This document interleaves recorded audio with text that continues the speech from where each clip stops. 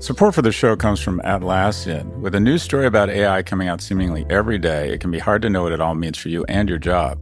Atlassian thinks there's a lot to be excited about in the AI-powered future. Even right now, Atlassian's AI-powered software can help you boost productivity by eliminating menial tasks, generating insights, and helping you find information about projects, policies, and processes. No matter if you're a team of 2 or 2 million, or if you're around the corner or on another continent, Atlassian software keeps everyone connected and moving together as one towards shared goals. Learn how to unleash the potential of your team at Atlassian.com. That's Atlassian.com. Atlassian.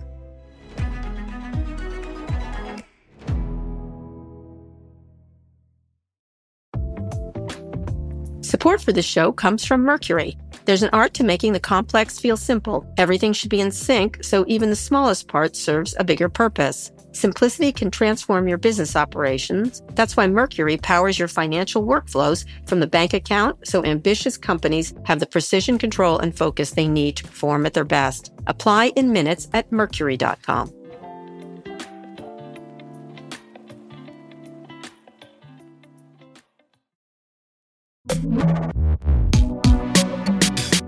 Hi, everyone. This is Pivot from New York Magazine and the Vox Media Podcast Network. I'm Kara Swisher, and it's Kara Swisher Day here in the United States of America. Hi, Scott. Isn't it Kara Swisher Day every day? It is. Why is today? Why is it your day? You seem happy. I like that. My book comes out today, and I'm excited. I'm started my book tour, and it's really fun already. I already hugged Kate Winslet, so and hung out with Chance the Rapper. So now I'm very happy. All right. So you're on your book tour. You still do those? I don't do book tours. Yes, I do. I have a huge book tour. I'm going to like 27 cities, and in each city, I'm being interviewed. You're going to 27 cities? Something like that. Yeah. So but in each city, I'm being interviewed by. I made it into an event. They're all sold out. And like in Austin, it's Mark Cuban. In LA, it's Bob Iger. Here in DC, in New York tonight, it's Don Lemon at the 92nd Street Y. Wow. So I tried to make it interesting. In Boston, it's Maura Healey. So it's really, I made it into an event. You know, I'm good at events. So I made it into something else. I can help you with yours. Good for you. So yeah, it's right. It's racing up the charts at Amazon, which is great, which is good. That's great. Congrats. Yeah. So I'm very excited. And thank you for defending me from people who say I got all my scoops yesterday on the social media. I appreciate it. I got one of the reviews was like, it shouldn't be a memoir, and it is a memoir. So that when you said, so the criticism here is a memoir, and it shouldn't be a memoir, but it is a memoir. Thank you for saying that. And then another one said I got all my scoops from my ex-wife. Or essentially insinuated that. And I was 10 years into my career before I met my ex-wife. So that's kind of confusing to me, but it was very sexist. But you defended me, and so did Walt Mossberg, and others, and I really appreciated that on that issue, at least. Well, good. Anyway, we've got a lot to get to today, including the Supreme Court cases that could bring major changes to social media. It's a big case, and Reddit is officially going public, and we'll talk about whether it's going to be a successful IPO. Plus, our friend at Pivot is former U.S. Attorney Barbara McQuade, who has a new book, Attack from Within: How Disinformation is Sabotaging America. But first, we're going to have a little excerpt from Chapter 4 of Burn Book. All right, let's listen to this excerpt. I've always hated the phrase, speak truth to power, because it assumes all power is bad. It should really be, speak truth to power when the power is false or damaging, or even just plain bizarre. In the bizarre camp was when I found myself staring at an ice sculpture of a woman whose breast was oozing white Russians, a Kahlua and cream concoction. I was a guest at a baby shower party for Google founder Sergey Brin and his wife Anne Wojcicki, who were expecting their first child in 2008. Naturally, they decided to celebrate with a huge party in the factory district of San Francisco. Before you could lift a glass to the icy nipple to get a sip, guests had to brave a jungle of dangling baby photos of Sergey and Anne at the door. The club's entrance was manned by the kind of prenaturally ebullient and hyper-organized women that always seem to surround the rich of Silicon Valley. Would you like a diaper or a onesie? Asked a young woman with amazingly swingy blonde hair and a very sincere smile, as if the question were not even slightly fucked up. There you go. What do you think? I don't understand. What's You say that like it's a bad thing. I want to be invited to those parties. I did. It was so weird. Everybody was dressed up as babies, and it had a weird sexual implication, and yet they were just juvenile. So it was a very strange party. And it starts to talk about sort of the you know how Google was aggressively quirky, you recall, right? In the early days. I was talking about the need for juvenilization that these people had in extremis, and how everything had to be forced fun. And so that was sort of talking about that. I don't know how many of those parties you went to, but I had to go to an indescribable amount of them. And they were always as if we were 12 again, slip and slides or, pogo sticks or bouncy houses and things like that. So I was trying to make a point on that issue. Yeah, I was never part of that community or invited to it. What were you doing? You had red envelope. I was working around the clock. Well, New York wasn't like that. It didn't have that same kind of crazy aspect to it. Well, I was in San Francisco 92 to 2000, but I just wasn't that dialed in. I was living in San Francisco. I was married, working all the time, had a dog, but I didn't go to that stuff. I wasn't I wasn't on the A list. I was sort of B- list. I just wasn't privy to that stuff. Well, it was crazy. It was time. They would hire, as they got money, they started to hire really, like Elton John, or I was invited to a party and I didn't want to go. And they said, "Oh, you have to come. It's my kid's 16th birthday party." And I said, I really don't want to come now. And they finally convinced me, and I walked in, and it was Maroon 5. They had hired Maroon 5. It was crazy. And I was like, they said, "What do you think?" I said, "I think your kid's going to need therapy later. That's for sure." Yeah, I think your kid's going to be fucked up and a little bit entitled. Yeah, it started very adorable, and then it got kind of weird, and rich people's I don't know. It was weird. It was a weird time, and so I wanted to sort of depict that in the book. And there's lots of stuff like that. But for me, I don't know how much of it is the industry, because I'm curious what you think. I am sort of, I have access to what you would call, quote unquote, the tech elite. I mean, the difference, or one of the big differences, is I purposely won't meet with any of these people. I'm not a journalist, and I don't especially enjoy them. And there's just other people I'd rather hang out with. And it's sort of your job to meet and listen to them and, establish relationships so that you can get good news or, good scoops and, or just be on the right side of people. Yeah, that they feel comfortable with you. Yes, there's a seduction element. You have a dialogue. There's a seduction element to journal. You want to be charming, same time a little scary, or that you want to get them to talk. Yeah. You want to get them to talk. Yeah, for sure. But I've always, on the tech side, I think San Francisco, and I never knew if it was regional or industry, and I think you would argue it's industry.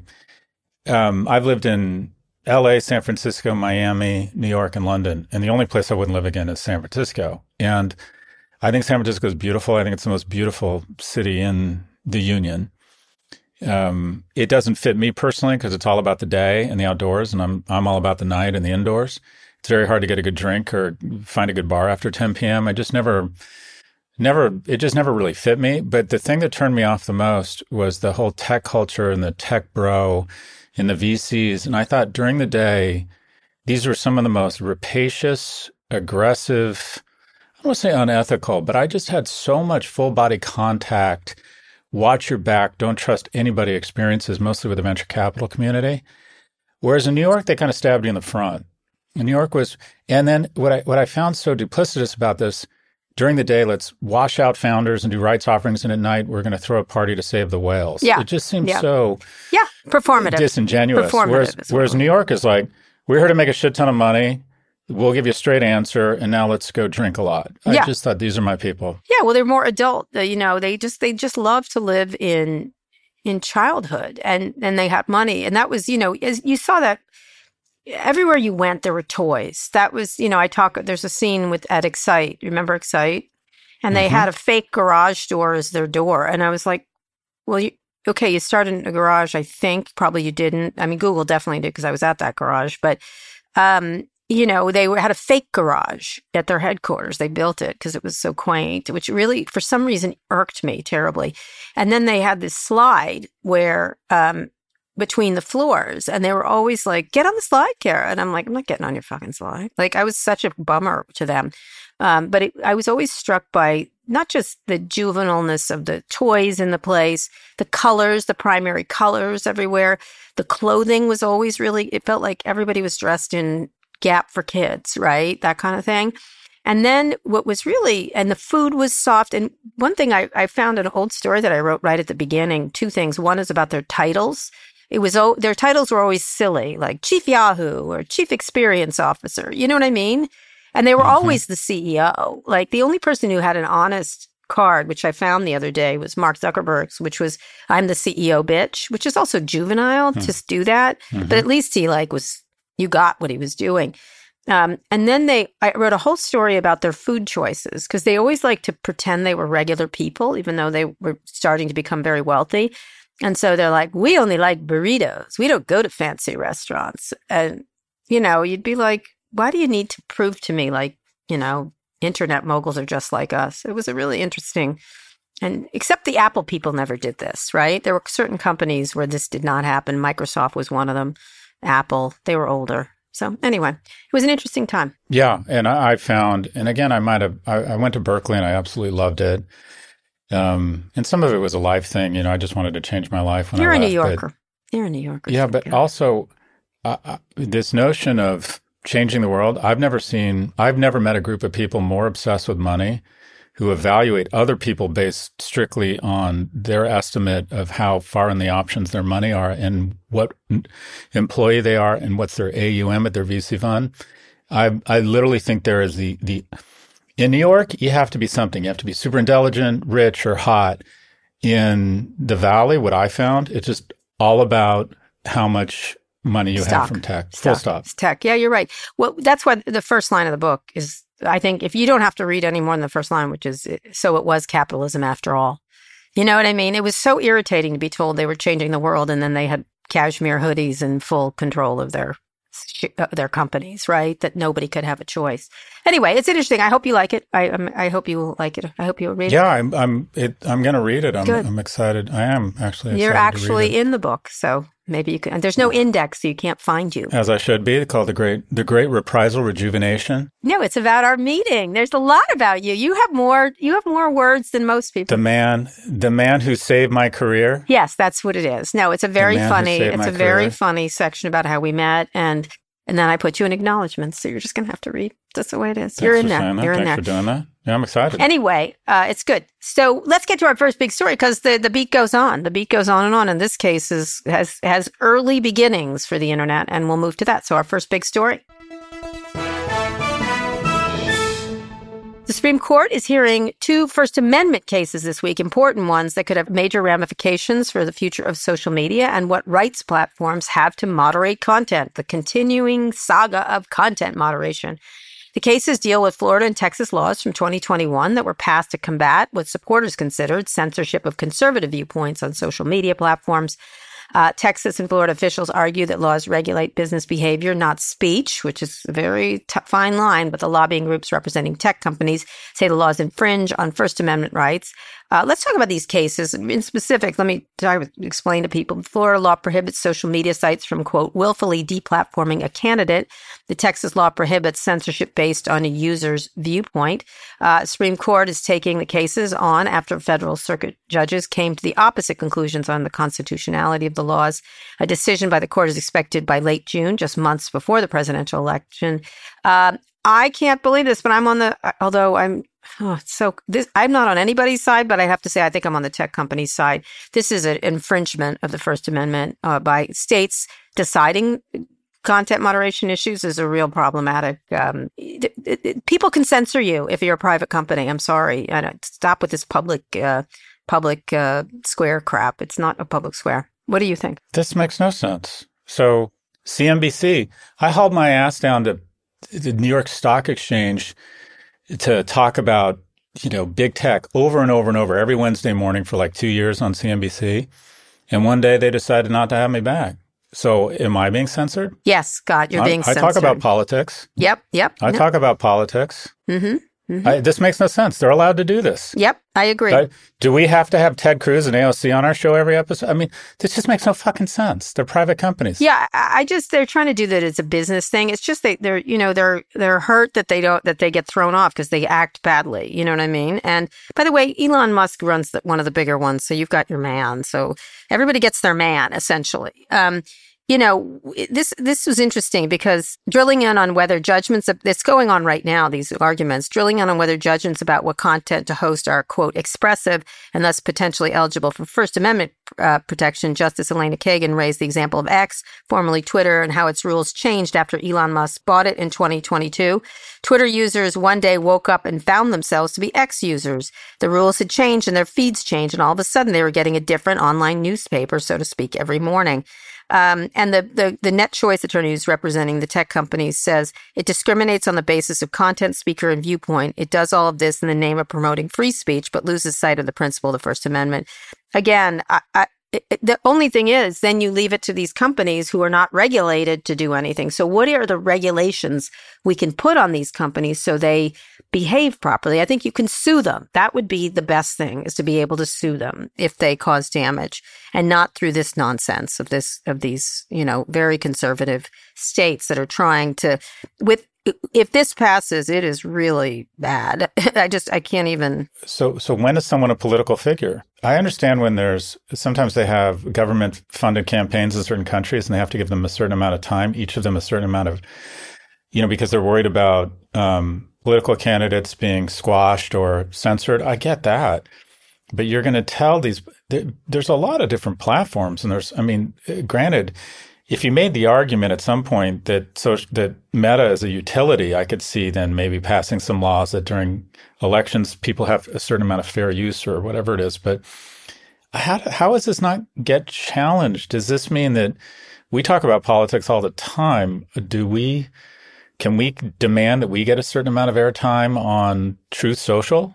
I don't see how this is enforceable. I don't think it makes any sense. It's so dangerous. And it's a violation. The law they're holding up, this is a direct violation of. I don't get it. They're just, this is, let me read this from the Washington Post. This is one of the several high-profile tech cases on the Supreme Court's docket as the court increasingly weighs how centuries of free speech precedent apply to the digital sphere. Next month, the High Court will hear arguments in the case that weighs whether the First Amendment precludes, which is the opposite, government officials from pressuring tech companies to remove content. So these guys are on the other side of that, because they were talking about the Biden administration. Those were the same people. These people are so hypocritical. I just want to scream.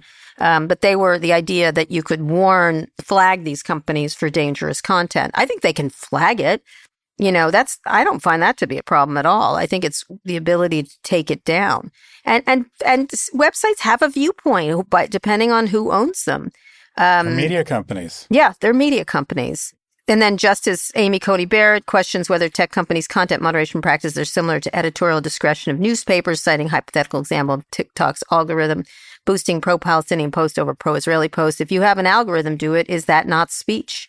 So it'll be interesting. It's such a partisan issue, and whatever side you're on depends on what side you're on, and you can shift your allegiances. But there's a lot going to happen here. The only veracity to their argument is that if they are exonerated from the legal scrutiny that traditional media companies are exonerated, if we started sexualizing images of children on this show, and then I think a lot of organizations would have a rightful, credible legal case against us. But that's not true on big tech platforms because of Section 230. So I can see how they would say, well, if they're not going to be subject, if they have more free reign, then they have to fall under additional scrutiny or mandates. But this one doesn't make any sense. And we have a model here. Treat them like media companies. Yeah. Fox is not obligated to bring on Bernie Sanders every day. When it ends up, there's the quote unquote credible witness providing information on the Biden crime family, quote unquote, is actually a Russian spy. Fox, it's reprehensible. They don't report on it. They're allowed to do that. Yeah. They don't have to. Yeah, exactly. And then you can decide whether or not you want to watch it or not. Yeah, exactly. At the same time, when they spread lies about voting machines, they are liable. We have a model for this. It's called a media company. We do, but they don't want. They run from being media company. They're going to have to embrace being a media company. But also, let's talk about sexualization. Let's discuss two disturbing investigative stories published in the last few days concerning a number of parent-run accounts on social media. The New York Times has a story on mothers who run social accounts accounts for their underage influencer daughters. These accounts open the door to financial benefits, but also to online abuse from men, older men. What a creepy friggin' story that was. In the Wall Street Journal, it was followed by reports Meta's safety team warned internally last year, as they have before, that new paid subscription tools on Facebook and Instagram were being misused by parents trying to profit from exploiting their kids. I mean, like, any of these tools will be abused, and they cannot abrogate their responsibility as they make them. I don't know if they'll do anything. Meta took down some accounts and acknowledged enforcement errors after the Wall Street Journal flagged some of the exploitative behavior. Our parents certainly have a responsibility. Meta spokesman said in a statement to the Times that parents are responsible for these accounts and their content and could delete them at any time. They're not their nannies, parents' nannies, but boy, they have a much... If kids were using, I'm trying to think something else in such if parents were using it in such an irresponsible way, the government would come down hard on all sides, including the parents. And so these stories were deeply disturbing to me. I don't know about you, if you read them. Well, first off, just we're critical of them, but a shout out to the New York Times. I thought the article was really powerful. It was. And it shows, and the journals was too. They both were great. And it shows the power of long-form investigative journalism and why it's important that it continue to be economically viable. I've said this. You've heard me say this. Instagram begins from a place of perversion. The algorithms encourage young women, preteen girls, to sexualize themselves. The algorithms love it. They'll elevate the content. The strangers out there will love it and encourage you. And at your most vulnerable time in terms of your own self-image, coming into your own sexuality, hormones taking over, you get this weird... I mean, it is so insane that one of the most valuable companies in the world, the epicenter of its growth property, Instagram, is the following. Find minors, encourage them to sexualize themselves such that their peers and strange men around the world can evaluate them and comment on them. And then the knee-jerk reaction is, well, it's up to the parents. Well, I'm sure there are parents that for money will have their 12-year-old kids engage in a pornographic film. But that doesn't mean the theater running it shouldn't be hammered or taken to court. So, yeah, the parents here are strange, desperate, whatever it might be. We know how to age gate. Well, now here's the thing. It's parents' accounts. It's not the kids' accounts. Parents just put that content on there. That's one of the problems. And these are adults who run these sites. But which is the platform knows what's going on. The parents know that their kids are engaged in child labor. You and I approving our sons to go to work at the age of 13 doesn't make the employer void of violating a crime. It all comes down to the same thing. There's no reason anyone under the age of 16 should be on Instagram. And they could figure it out in 48 hours, or their images. And anything, if it's family photos, one, but anything like this, commercialization, it's that you people say, well, there's a healthy industry for modeling for kids. We need them. Fine. The traditional industry has put in place safeguards. Meta has not. And let me just go. I've said for a long time, I thought Sheryl Sandberg was just terrible for women. And I thought that it was a total Goebbels tactic, accuse the other side of what you are guilty of. I felt for her to be marching around the world talking about leaning in, which as far as I could tell, let me summarize the book for women out there. Act more like a man. That's how I read it. And two, to figure out a business model that results in algorithms and incentives to sexualize young girls. This company's begins from a place of perversion. All right, but let's put the onus on the CEO. Again, I know you like to focus on Sheryl. I get it. But this is Mark. I focus on Mark too. I focus on both of them. All right. I'd like you to mention. Both sides. I find this to be so obvious in terms of how to deal with this. It's really, accountability matters a great deal. And again, my book's all about that. Like, this should be so dead obvious that this should not be like. And the problem is, it's expensive. Their businesses look a lot less pretty once the cost to fix this goes in, because it's nearly impossible, 300 hours every second on these sites, right? Video or photos or whatever. Too bad. Don't build a business like that. If you can't control it, then make it smaller. I don't know what to say. I mean, because their whole thing is there's too much of it to monitor. Why did you build a business where there's too much of it? Like, again, they have an answer for everything. And in this case, it should be dead. This iterates. This isn't just child pornography. This is, misinformation, anti-Semitism. Just put any word in here for this stuff. But if we can't do it with this stuff, you're fucking kidding me. Like, if we can't you cannot make your tools. Look, from one of the people arguing about storage, like that Apple is exploitative too, because they allow storage, right, on these sites. I think we talked about that. Anything in the world, a cardboard box full of child pornography is a problem, but it's not the box's problem necessarily. These are not boxes. They like to think that they're like cardboard boxes where people keep pornography, or a safe that people keep it in. It's not the safe. That was never intended for this. These people have tools to stop it. It's very different. They have to stop acting like they're a cardboard box. You know what I mean? Like they have no culpability. And that drives me crazy. They make an active decision to program algorithms. Then when it finds content with a 16-year-old girl in a bathing suit that's very provocative, they make an editorial decision. This isn't much different than a producer at MSNBC or CNN Fox going, you know what? There's a lot of desperate men out there who like looking at 16-year-old girls who are fucked up in the head and don't realize how wrong it is, and in the anonymity of their home will like it, and the algorithm will sense that, and we as humans have decided to elevate that content. We have made an editorial human decision to program the algorithms this way.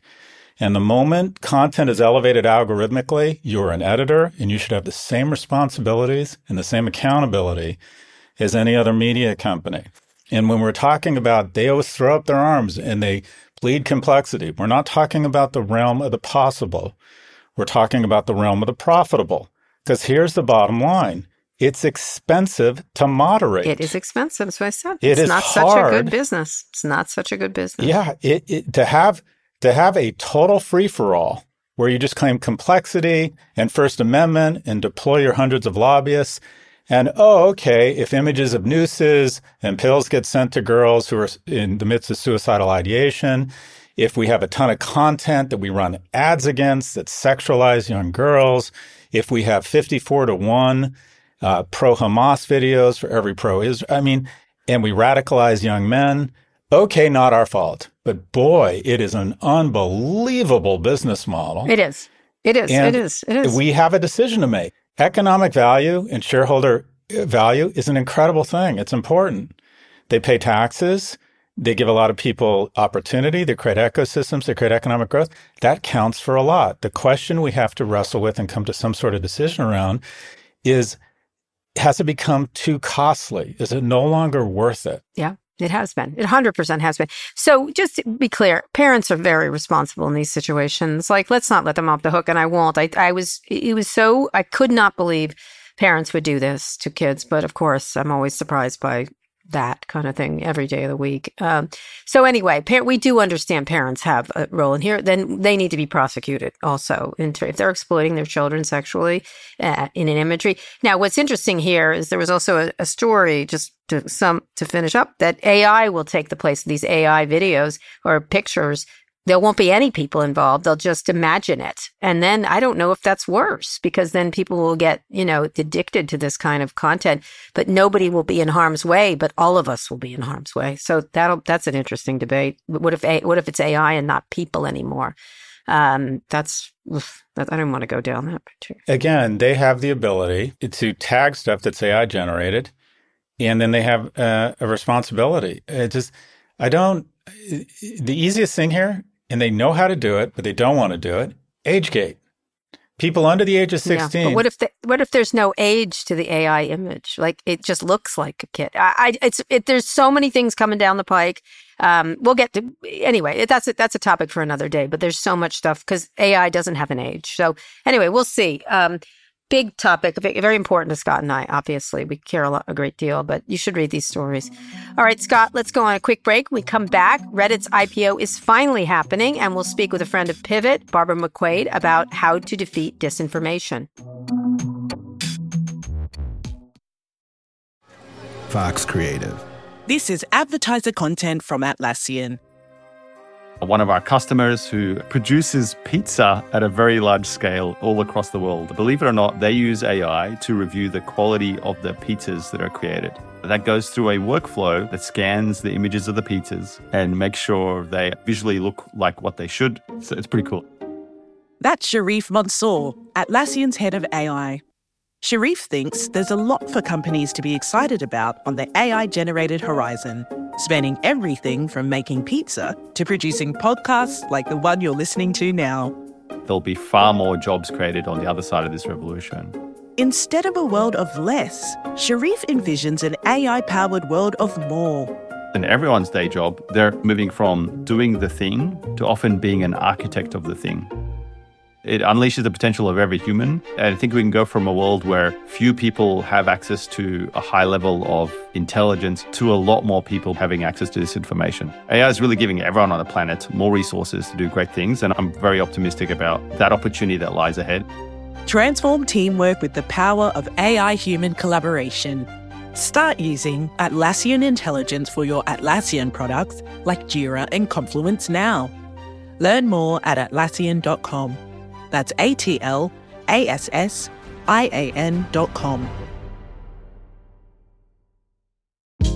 Hey, this is Scott Galloway, author, professor, entrepreneur, and most importantly, host of the Prop G podcast. We got a special series running on right now called The Future of Work, where I answer all your questions on, surprise, the future of work.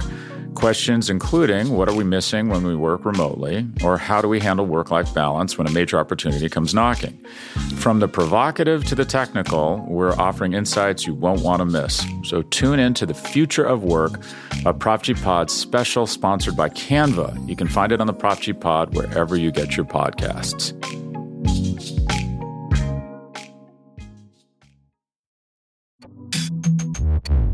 Scott, we're back. Reddit has filed to go public finally. This will be the first major tech IPO of the year and the first social media IPO since Pinterest in 2019, if you can believe it. The platform's bankers are looking for a valuation of at least $5 billion, not too big. It has 73 million daily active users and one of the most visited websites in the U.S. In an unusual move, Reddit will reportedly offer 75,000 power users the chance to buy shares at the IPO price. I think other companies have done similar things. First off, Reddit has been around since 2005. This will be a test for IPOs in general. Their business is largely advertising. Now probably the most controversial thing is this data licensing agreement. They just announced a $60 million deal with Google last week, which I think people inside who use the company are not happy about. So any thoughts? Talk to me about this IPO. Well, first off, everyone's sort of waiting for the market to thaw, the IPO market. And it probably is beginning, or the atmospherics are lining up just because of the acceleration in the markets. The markets are reaching new highs, and NVIDIA has totally inspired. Kind of the animal spirits appear to be returning. And there's several IPOs lined up, and everyone's waiting for one to really pop, whether it's going to be Reddit or Shein, which is kind of the biggest fast fashion company in the world. I like Reddit a lot. I actually think this IPO could be a real winner because, the first thing I did, just very basic, I type in most trafficked sites in America. Number 1 is Google. Number 2 is YouTube. Number 3? Reddit. Yeah, my kids use it like crazy. And number 4 is Facebook. Number 5, Amazon. Number 6, Pornhub. Number 7, Wikipedia. And number 8, Yahoo. Yahoo over Twitter. Ha, ha, ha, ha. Isn't that crazy? I'm a shareholder in Yahoo. But my thesis around Yahoo is the same as my thesis around Reddit. And that is, remember those charts I always used to put out 10, 15 years ago saying, newspapers command 7% of people's attention, but they get 18% of the advertising revenue, whereas the internet is 30% of people's attention, but only 9% of money. And over time, the two calibrate, they normalize. They come in line with each other. And so when you look at the most trafficked sites in the world, they're usually, $1+ trillion companies. And so this company is going to go out supposedly at a valuation of $5 billion, and it's the third most trafficked site in the United States. Yeah, it's a bargain. Said. It's a bargain. They should be able to figure this out. They still rely on advertising quite a bit. Like that if you look at the numbers, it's a really heavy, and so they're subject to the vicissitudes of the market. Meta. I get it. You're right. This so is does Google. Alphabet's all This is a advertising. much smaller company. Like I've interviewed its CEO Steve Huffman quite a bit. I like him. He was really first on figuring out content moderation. They of course had a terrible back in around some really heinous sites there on the site. It's always been a little bit of a shaggy dog of a social media site. But they did the $60 million deal. They have a little bit of that AI spice on their meal. They got $60 million. I think that's going to go up, or they might take the content in-house. This is their risk. They can't be Pinterest and Snap that have kind of gone sideways and always end up being the little engines that couldn't. But if they continue to be one of the most trafficked sites in the world, they can put an AI spin on this at $5 billion. I mean, let me just be transparent. I'm going to try and get stock in this thing. I think this could be either Shein or Reddit are going to set the IPO market on fire, I think. Shein is a retailer, though, of course, right? So different. But Shein, I mean, it's another one. We'll talk about this another day. But Shein is now the largest fast fashion company in the world. Mm-hmm. Yeah. Yeah, it's interesting. One or both of these is going to have a big pop because the IPO market has been so thawed that I bet these get priced fairly conservatively. $5 billion is low. It's very low. I was like, oh. That's nothing. Yeah, and that's really the problem. It's a lot. If it sticks at $5 billion, it's not going to get a lot of analyst coverage. Yeah, no it one really cares about $5 billion. make money, as I recall. I think they're cash flow positive, I believe. What's interesting, here's one that 9% of the voting power at Reddit, OpenAI CEO Sam Altman, there he is, pops up. He invested at a time when they were struggling a little bit, $60 million in shares because they were going to go IPO and then they weren't. And then they were sort of owned by Condé Nast and they weren't, you know what I mean? They went through a lot. This company has gone through a lot of iterations and, sort of coming out. Maybe they should be bought. People thought about buying them. Then there was a controversy over the Trump forums and everything else. And then I did an interview with Steve and he said he was the first CEO to say to me about content moderation, they were the free speech wing of the free speech party, right? Those guys of the people I interviewed. But he was also the first person who said to me, some people are just malignant actors and we're going to throw them out. And nobody had ever said that. And they had no resources to do it. And that was a big deal when he said that to me. I was sort of like the company with the least ability to do anything about it was articulating something that just made perfect sense, right? And this was a company that was so free speechy, they got in trouble for it very early on. Tell me about Altman. What do you think about Altman? His investment gets this thing at least another $1 billion in valuation because it's more of that AI sprinkling. It's more of that AI pixie. Everybody thinks Sam Altman, maybe with the exception of Jensen Huang, is the smartest person in the world. And he's an investor and a shareholder here. One of these companies is going to have a triple-digit opening day in the IPO market. And we're going to be off to the races. I think this is a great. You like it? Yeah, I like it a lot. Yeah. And not only that, Reddit, it's a global brand. People know it. It's a global brand. How many global brands can you pick up for $5 billion right now? But not just that, it's a youth brand too. My kids, I was surprised. They use two things, YouTube quite a bit, but Reddit just as much. And they don't use it for chit-chatting. They use it for videos and consumption, which they don't like. They don't like TikTok. I know it sounds crazy, but they find it too performative and they think Reddit feels more real. It's an entertainment vehicle for them, which is interesting to me. So it's a really interesting hack that I didn't discover. Type in your search and then add the word Reddit and see what comes up. Oh, interesting. Well, there's a whole thing on why we're so annoying on Reddit. Do you know that? Oh, really? They vote about which one of us is more annoying.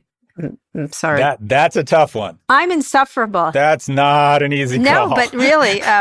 That's a photo finish. I'm insufferable, but interesting. Really? You are the most annoying. I'm sorry to tell you. But some people love you.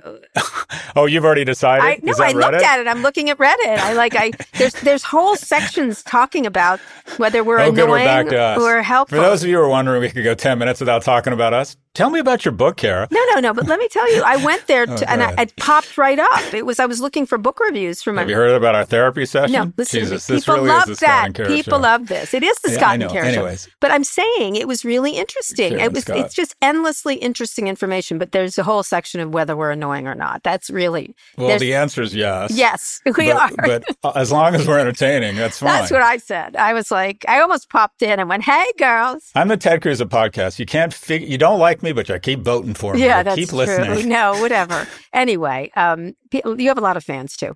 Anyway, let's move on. We like this Reddit. Watch out. I'm calling it now. Reddit first trade, we're way up. Okay, we'll see. All right, let's bring in our friend of Pivot.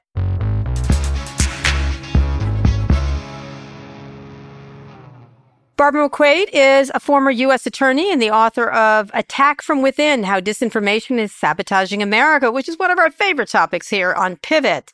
Barbara, thank you for coming. Thank you, Kara. Great to be with you and Scott. Great. So this book really delves into how disinformation is spread and become weaponized in recent years. You mostly talk about legal issues when you appear and things like that. Talk a little bit about it on how we got here. You write, we are not just living in a post-truth world. We are living in a post-shame world, which, of course, both at the same time. So talk to me a little about how we got here and why this part interested you. Yeah, so my background is as a federal prosecutor in the national security space. Before I was a U.S. attorney, I was a national security prosecutor. And now I teach national security law at the University of Michigan Law School. And one of the things I have seen is the threat evolve from Al-Qaeda to ISIS to cyber intrusions, and now to disinformation. And at one time, this was something that was coming at us from Russia and other hostile foreign adversaries. And now it is a problem coming at us from within the United States, from our own political actors. That's, where the name comes from. And the idea of post-truth and in a post-shame world is that it is not the case that we're all a bunch of rubes falling for false claims. It is the case that people are deliberately going along with the con. And that's because there are polarizing figures in politics who have convinced us that there are only two sides to any equation. There is the far right and the far left. There is, good versus evil. By so demonizing the left and the woke, there are people who are willing to choose tribe over truth.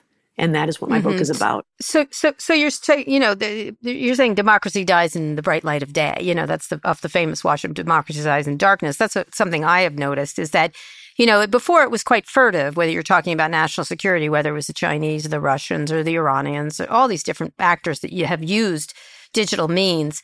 Now it's explicit. It's not implicit or it's not hidden in that regard. Yeah, I don't know if you saw, there's this Brett Baier interview on Fox News just the other day with Donald Trump, where he just goes on and on and on talking about how he won the 2020 election. And every time there's an interjection of facts, he is just relentless and won't stop. And so he is just following sort of the age-old adage of repetition. If you say things enough times and people hear them enough, they will believe them. But I think that it's something more than that. It is that people have chosen their tribes and they don't care what the truth is. People talk about Donald Trump has been indicted on 91 counts of crimes. They don't care because they have aligned their fortunes with their team. They have been convinced that there is only this or that. It's something referred to as the either or fallacy. And they don't want to be convinced otherwise. And so we find ourselves in this polarized world where truth doesn't matter. And if we are going to be a democracy that governs ourselves, we have got to recommit ourselves to truth. Why is America particularly vulnerable to disinformation? You say that. I do. And I think it is because of our cherished values of free speech. And don't get me wrong, free speech is incredible and is essential to democracy. It is what protects minority voices and unpopular voices from sharing their views and criticizing those in power. But there is also this idea that any suggestion that we should restrict speech or restrict social media gets labeled censorship. And when we hear censorship, our hackles go up and we say, no, that's a bad thing. That's a bad thing. But that's what permits content moderation and prevents some of the social media platforms from becoming toxic hellscapes. I think that people forget that all fundamental rights can be limited as long as there's a compelling governmental interest and the limitation is narrowly tailored to achieve those interests. So, for example, we could regulate content on social media for that which is paid. If you pay on social media, then maybe the social media platforms can reject certain things that are false or lying, or we can require at least disclosure of paid content online without worrying about violating the First Amendment. And so I think sometimes our devotion to the First Amendment blinds us to common sense restrictions that are time, place, or manner restrictions akin to yelling fire in a crowded theater. Nice to meet you, Barbara. So the level or the magnitude of the problem is a given. People is obvious. It's a threat. I think people perceive it as a threat. I guess the question I would have is, what solutions do you propose? And I'll put forward a thesis that there's always going to be individuals who will take advantage of these porous platforms and are willing to lie and expecting better people to emerge. There will always be people willing to lie and repeat lies, and I don't think shaming is working. We could sue the platforms or try and go after them. My sense is they're too big. Do you think at some point we need to incorporate more into our educational institutions critical thinking, and that to restore that there is a truth, that the truth is an actual thing? But let me finish where I started. What solutions do you propose? So in the book, I do propose some solutions. And Kara, I'm looking forward to reading Burn Book about your take on social media as well. I'm sure you've got some ideas in there. We're fucked. If you'd like the Cliff Notes. But go ahead. Kara has a book coming out? I didn't know. You know what? I got fans, Scott. Okay. Go ahead. Yeah. I do propose some solutions. And Scott, I think they have to come from both sides of the equation. I think our government can do some things to restrict social media. Social media is an incredible tool. Despite what Kara says, I think it connects people in wonderful ways. But I think we've been really naive in the way we've let it grow without any sort of regulation whatsoever. It's like growing a baby alligator in your bathtub. It's adorable when it starts, and it's very exciting until it turns into a man-eating predator, which is where we are today. And I think we could do some things. One of the things that Frances Haugens, who is the Facebook whistleblower, said during her testimony to Congress is, it's not the content, it's the algorithms. And so there are algorithms online that will push people to content that is most likely to generate outrage, because that's what keeps eyeballs on the platform. And so we can regulate algorithms. That would be something we could do that would not run afoul of the First Amendment. We could either prevent algorithms that drive us to that which outrages us, or we could at least require disclosure of algorithms so people know when they are being manipulated for outrage. So that's something we can do. I also think that we see a lot of content on social media that does not play by the same rules as advertising on television and radio. If you listen to an ad on the radio or see something on television, you'll hear, I'm Joe Biden and I approved of this ad. That does not exist on social media. So you could have Russia or some wealthy individual posing as the red, white, and blue grandmothers of America, posting ad content online without disclosure. So I think there are a number of things we can do with the law to change the way disinformation is allowed to percolate. Proliferate. There's a good word, online. Right now, as we're talking, the Supreme Court is arguing these two cases, and there's another one coming around the limits of the government into warning, telling people to take certain content down, companies. So talk a little bit about the cases currently there and the one coming, because they're all very important. It's sort of a rethinking of and these are Texas, we've just talked about them, Texas and Florida laws.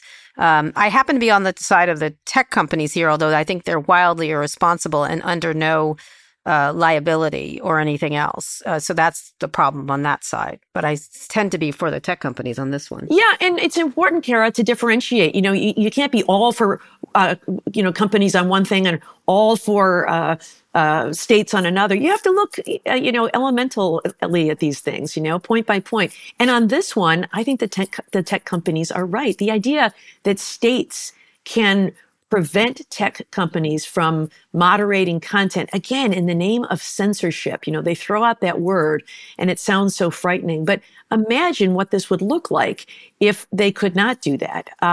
If they cannot have community standards that are enforceable by contract. These are private companies, and so they are not bound by the First Amendment. They have the right to say and not say anything they want. What's going to happen here? What do you think from listening to what they're saying, the justices? It's always difficult to predict what might come out in the end, but I'd have a hard time seeing a majority of these justices ruling in favor of these states and against the tech companies and telling them what they must allow on their platforms. These are private actors. And so I think that, although some of these justices are no friends of the political left or even of these big tech companies, I can't imagine that in light of their views of the First Amendment, that they would allow these states to tell them what to do. In fact, I'd like to think that the only reason that they took up these cases is not because they consider them serious laws. But they want to knock them down. Yeah, because, the Fifth Circuit Court of Appeals upheld this statute in Texas, and so there's a circuit split, and so they really do have to step in here to knock them down. What about the Biden one? What about the one coming up after that? They also took that one up. And so this is an interesting one. This is the one where the Biden administration is working with tech companies, and in the light most favorable to the Biden administration, I think they would say, we have to jawbone with tech companies to engage with them and tell them what is false and ask them to take it down. We're not ordering them. We're not demanding. We're trying to work together with them to protect public safety. If we see something that is, a COVID remedy that might be dangerous to public health, or something else that is... or Al-Qaeda up to its usual tricks or something like that. Yeah, there you go. A terrorist organization that is recruiting online. It is helpful to the public for that sharing of information to go on. Now, I could imagine the courts structuring something to ensure that this is an ask and not a demand. And so maybe they put some roadblocks in place to make sure that there is no coercion going on when it comes to government and no repercussions coming on. But I can't imagine, again, that we could live in a world where the government is forbidden from sharing with social media companies dangerous information, things that are harmful to public safety. So I think that this will come out in favor of those sorts of communications. And the most restrictive thing I could imagine is some guardrails there to prevent coercive situations. Well, you're a U.S. attorney, Barbara. My sense is the fines can't be big enough. They have an army of lawyers. It's just a cost of doing business. Does any of this really get any better until someone does a perp walk? That's Scott's favorite. It's his go-to. He wants to see one of them in jail. The perp walk. What? And do you mean one of the social media companies, or do you mean? Yes. Meta was fined $5 billion. That was 11 weeks of cash flow, and they keep on trucking. Well, I want to get back to a point that I think could help us, and that is the point you mentioned earlier about responsibility of the users. And I do think responsibility of individuals, but also as a society, to educate the public about being critical consumers of social media. We have tended to believe what we read online, believe what we see online. And again, it is a wonderful way to share information at scale. But in Finland, a place where they have suffered from disinformation from Russia for decades, school children are trained in critical reading studies to be able to identify disinformation when they see it, looking for a second source, not reading solely the headline, looking past artificial intelligence and recognizing that there is such a thing as deep fakes on audio and visual and those sorts of things. And I think, Scott, we can't end it at just critical media studies. We also have to look at civics education. And so to understand, how our government works, the three branches of government, checks and balances we have. What about that perp walk or repealing or amending Section 230 so liability exists in some fashion? So I don't know that we could completely repeal Section 230. I think it might be, if we were to repeal Section 230, we would put these social media companies out of business. I think there's just too much volume online for them to do it. But I do think, we could have some amendments to Section 230 for things like algorithms that are manipulating people and pushing content that outrages us. I think we could have liability for false advertising where they've accepted money in exchange for the content that is online. So I think, again, it's this all or nothing thinking, the dumbed down, and perhaps social media has driven us to that sort of this or that all or nothing thinking. But the nuance is in between, and we need our legislators to take this seriously. You know, a lot of times when we have those hearings and we have some of our senators and members of Congress listening to people like Mark Zuckerberg or Jack Dorsey testify, you can see them start to glaze over, and they look like those people in the ads for Progressive Insurance. You know, you're becoming your parents. Am I hashtagging right now? But they can hire experts to help them work through this. They're smart. They get smarter and smarter, I think. Sure. And they've got staff members who are smart enough to sort through this. And so I think we need to take a responsibility that we are going to look to some of these suggestions for regulating social media. It doesn't have to be a complete elimination of Section 230, but some specific amendments to try to reduce disinformation. It's not one thing that's going to solve this problem. It's a series of solutions. And I think one is all of us have to make a commitment to truth, that we are not going to pile on. We're not going to choose our tribe over truth. We are going to demand truth from our leaders and from ourselves. You're former U.S. attorney. You're an academic. You're obviously very thoughtful. You have domain expertise that is really relevant to our country. Why wouldn't you run for office? I'm not willing to make the personal sacrifices it takes. But I appreciate the vote of confidence. Why don't you run for office, Scott Galloway? For the exact same reason Barbara won't. Yes, that's right. Yeah, that's it. And other things. Barbara, last question. These elections are coming up. How are you looking at this disinformation? We're in a post-shame world, a post-truth world. What does disinformation play here, and what, if anything, can be done about it? Really relevant at this time, Kara. We just saw in New Hampshire a series of robocalls using artificial intelligence to falsify Joe Biden's voice. I think we need to be on the lookout for those kinds of things and quickly debunk them. I think fact checking in real time is very important.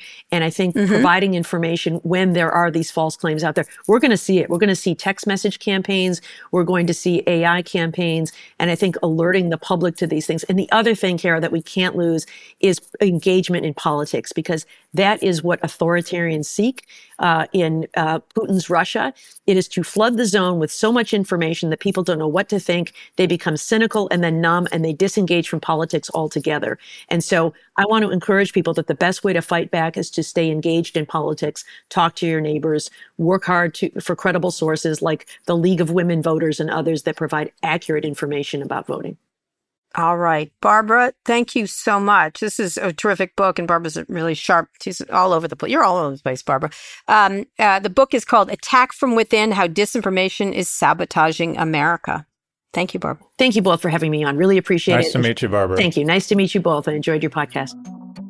All right, Scott, one more quick break. We'll be back for Wins and Fails. Support for this podcast and the following message is brought to you by E-Trade from Morgan Stanley. Take control of your financial future with E-Trade. No matter what kind of investor you are, our tools and resources can help you be ready for what's next. Now, when you open an account, you can get up to $1,000 with a qualifying deposit. Terms apply. Learn more at etrade.com/Fox. Investing involves risks. Morgan Stanley Smith Barney LLC, member SIPC. E-Trade is a business of Morgan Stanley. This week on The Pitch, AI versus models. My co-founder and I have never been represented when shopping online. This lack of representation in e-commerce drives down conversion rate, leads to a high return rate, and is a problem for both consumers and brands. This is where Flock comes in. I'm looking at a lip product here. Yep. So it's got some up-close pictures of lips in lipstick with different skin tones, different nose shapes. Is that AI generated? It's fully AI generated. Got it. It's an existential question for modeling agencies. Because besides walking down a runway, what are you doing? Yeah, modeling might go away. There's just no other way to be able to do it in a scalable solution without using AI. Things get existential on The Pitch. Go right now and subscribe to The Pitch, wherever you listen to podcasts. Okay, Scott, let's hear some wins and fails. Do you have any? I'm all screwed up. It's like I'm bass awkward. I thought today was predictions in this Joey Bag of Donuts all right, production make a prediction, Scott, and then I'll do a win and a fail. How about that? Let's be bisexual about it. My mind is a blank after you said that. It was like pressing a reset button. So I think that Alphabet is going to be the best performing big tech stock, and I think it's going to attract an activist investor in the next 30 to 60 days. It's the only one of the Magnificent Seven that is trading, whose price earnings ratio is trading below the broader S&P. They've had a series of stumbles. The underlying businesses are just unbelievable. YouTube is actually bigger than Netflix. It's got, I think, the second biggest cloud business. Obviously, search is arguably the best business ever invented. And it's also where it's gotten hammered is similar to how Meta got, in my opinion, unfairly punished or over-punished because of this terrible rollout or this ridiculous consensual hallucination called Oculus and the headsets. The market ignored that the underlying business continued to be just this cash volcano. The equivalent of the Oculus for Alphabet has been its kind of innovator's dilemma, flat-footed, sitting on their hands around AI. And even the rollout of Gemini had some real hiccups where it was a lot of people, and I think there's some truth here, it got over-programmed around sort of DEI issues. And the rollout it just hasn't gone very well. And if you look at the history of AI, literally Alphabet was at the center of it in terms of people, intellectual property, discovery.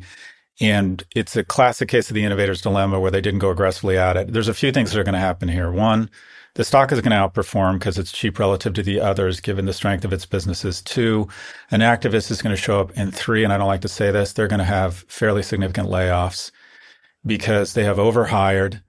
And the year of efficiencies has not really hit Alphabet yet. And they're going to come under pressure to show a similar type of shareholder returns as the other six, given the strength of their underlying business. And the easiest way to juice their earnings will be to trim their workforce. So anyways, I think Alphabet is about to get more attention. I think it's going to outperform, layoffs, a different narrative around AI, and you're going to see an activist show up there. Yeah, it'll be interesting to see what happens to the government stuff, too. That's why they've been so quiet on that stuff. That's interesting. All right, I'm going to do a win and a fail, all right? Fail. I got to say, these comments by Donald Trump about black people and that I like him because of a Meg shot, none of his ridiculous, crazy comments are going to get enough attention because he says one every 5 minutes. That's the problem with Donald Trump. But that one was just particularly heinous. But of course, then you're like, oh, that was particularly heinous. He benefits from being heinous all the time so that it just all falls on deaf ears. But some of the stuff he's been saying lately has been particularly nutty. And for my win, I would say, I think that I'm kind of heartened by Nikki Haley continuing. I'm like, I know, like all these men are like, get out now, quit. All these men. And they are. All these men. I've noticed. What if I said all these women wanted to stay in the race? Well, all these women are writing columns, stay in. I think she's really interesting. I think she has no downside to this. And let her stay in. She's got the money. She's got the means. Let her stay in and make a case. And she's making, I don't know, she's burnt the boats and she's staying in. And I think it's great. I love competition. I love it. I saw you on Chris Wallace and I thought that was an interesting discussion. And I was thinking about it. We like it because I don't see how it's good it's nothing but downside for Trump. And I'm all for anything that is nothing for downside. I actually think at this point, it's probably bad for her to stay in. I think she's starting to alienate more and more people in the Republican Party. She's becoming a bit of a gadfly. I don't know. All right. Okay. You like that she's in. I like that she's in. Staying in. Let me have my win. Don't insult my win. Okay. Don't take down my fucking win. The Koch brothers just withdrew their funding. Of course they did. But they were nice about it. They were like, we think she's great. It was fine. Of course they were going to do that. They got to put their money in local races. That I don't care. Let me ask you, who do you think is going to be his VP pick?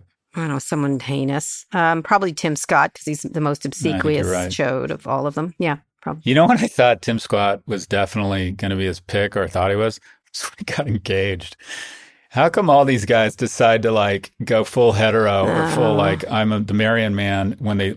I mean, didn't Cory Booker show up with a girlfriend when he was running for president? Yeah, when there was rumors about that. Yeah. Anyway, Yeah. But not our friend Lindsey Graham. He continues to... So, ladies, if you want a ring, if you want him to put a ring on it, just get him to run for president. Right, exactly. Just get him to think they can be president if they only show up with a wife. You know, allegedly. That's all we have to say. Allegedly. Look, he just looks like he's dying inside. Every time he smiles, I'm like, I'd love to hear if you could broadcast the internal monologue. I would love to hear that. Oh, God. I would love to hear that. Let me just be the VP. I know. Let me get inaugurated, and let's hope this sack of shit drops dead.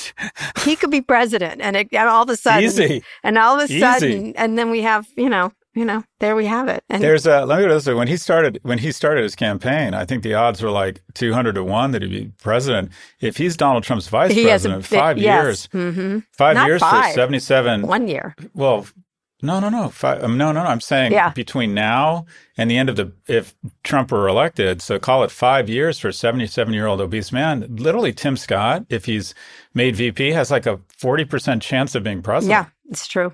It's true. I think he's picking Tim Scott. That's what I would say. That makes the most sense. He's a sense. In weird ways, Trump can be very sensible, and that's the sensible choice. He's obsequious. Yeah, I agree. He's obsequious, and he's a black man, and he's friendly. So he's a friendly guy. He's very affable. He's a likable guy. He's good on religious, his feet. et cetera, et cetera, et cetera. And he's willing. He checks a lot of boxes. He's willing to do whatever it takes to make Trump look good. Anyway, we'll see. We want to hear from you. Send us your questions about business, tech, or whatever's on your mind. Go to nymag.com/pivot to submit a question for the show or call 855-51-PIVOT. Okay, Scott, that is the show. I am off to party with Don Lemon. Don Lemon. Di Lemon. We'll be back on Friday with more. Read us out. Today's show was produced by Lara Naaman, Zoe Marcus, and Taylor Griffin. Ernie Indertot engineered this episode. Thanks also to Drew Burrows and Emil Severio. Nishat Kurwa is Vox Media's executive producer of audio. Make sure you're subscribed to the show wherever you listen to podcasts. Thanks for listening to Pivot from New York Magazine and Vox Media. You can subscribe to the magazine at nymag.com/pod. We'll be back later this week for another breakdown of all things tech and business. Kara, have a great rest of the week.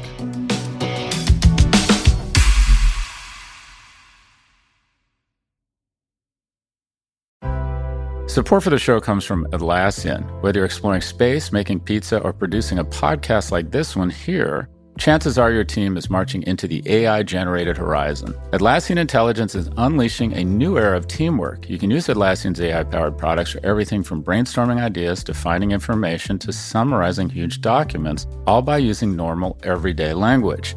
Atlassian AI-powered software like Jira and Confluence help teams accomplish what would otherwise be impossible alone. Because individually we're great, but together we're so much better. Learn how you can transform teamwork with the power of AI at Atlassian.com. That's Atlassian.com. Atlassian.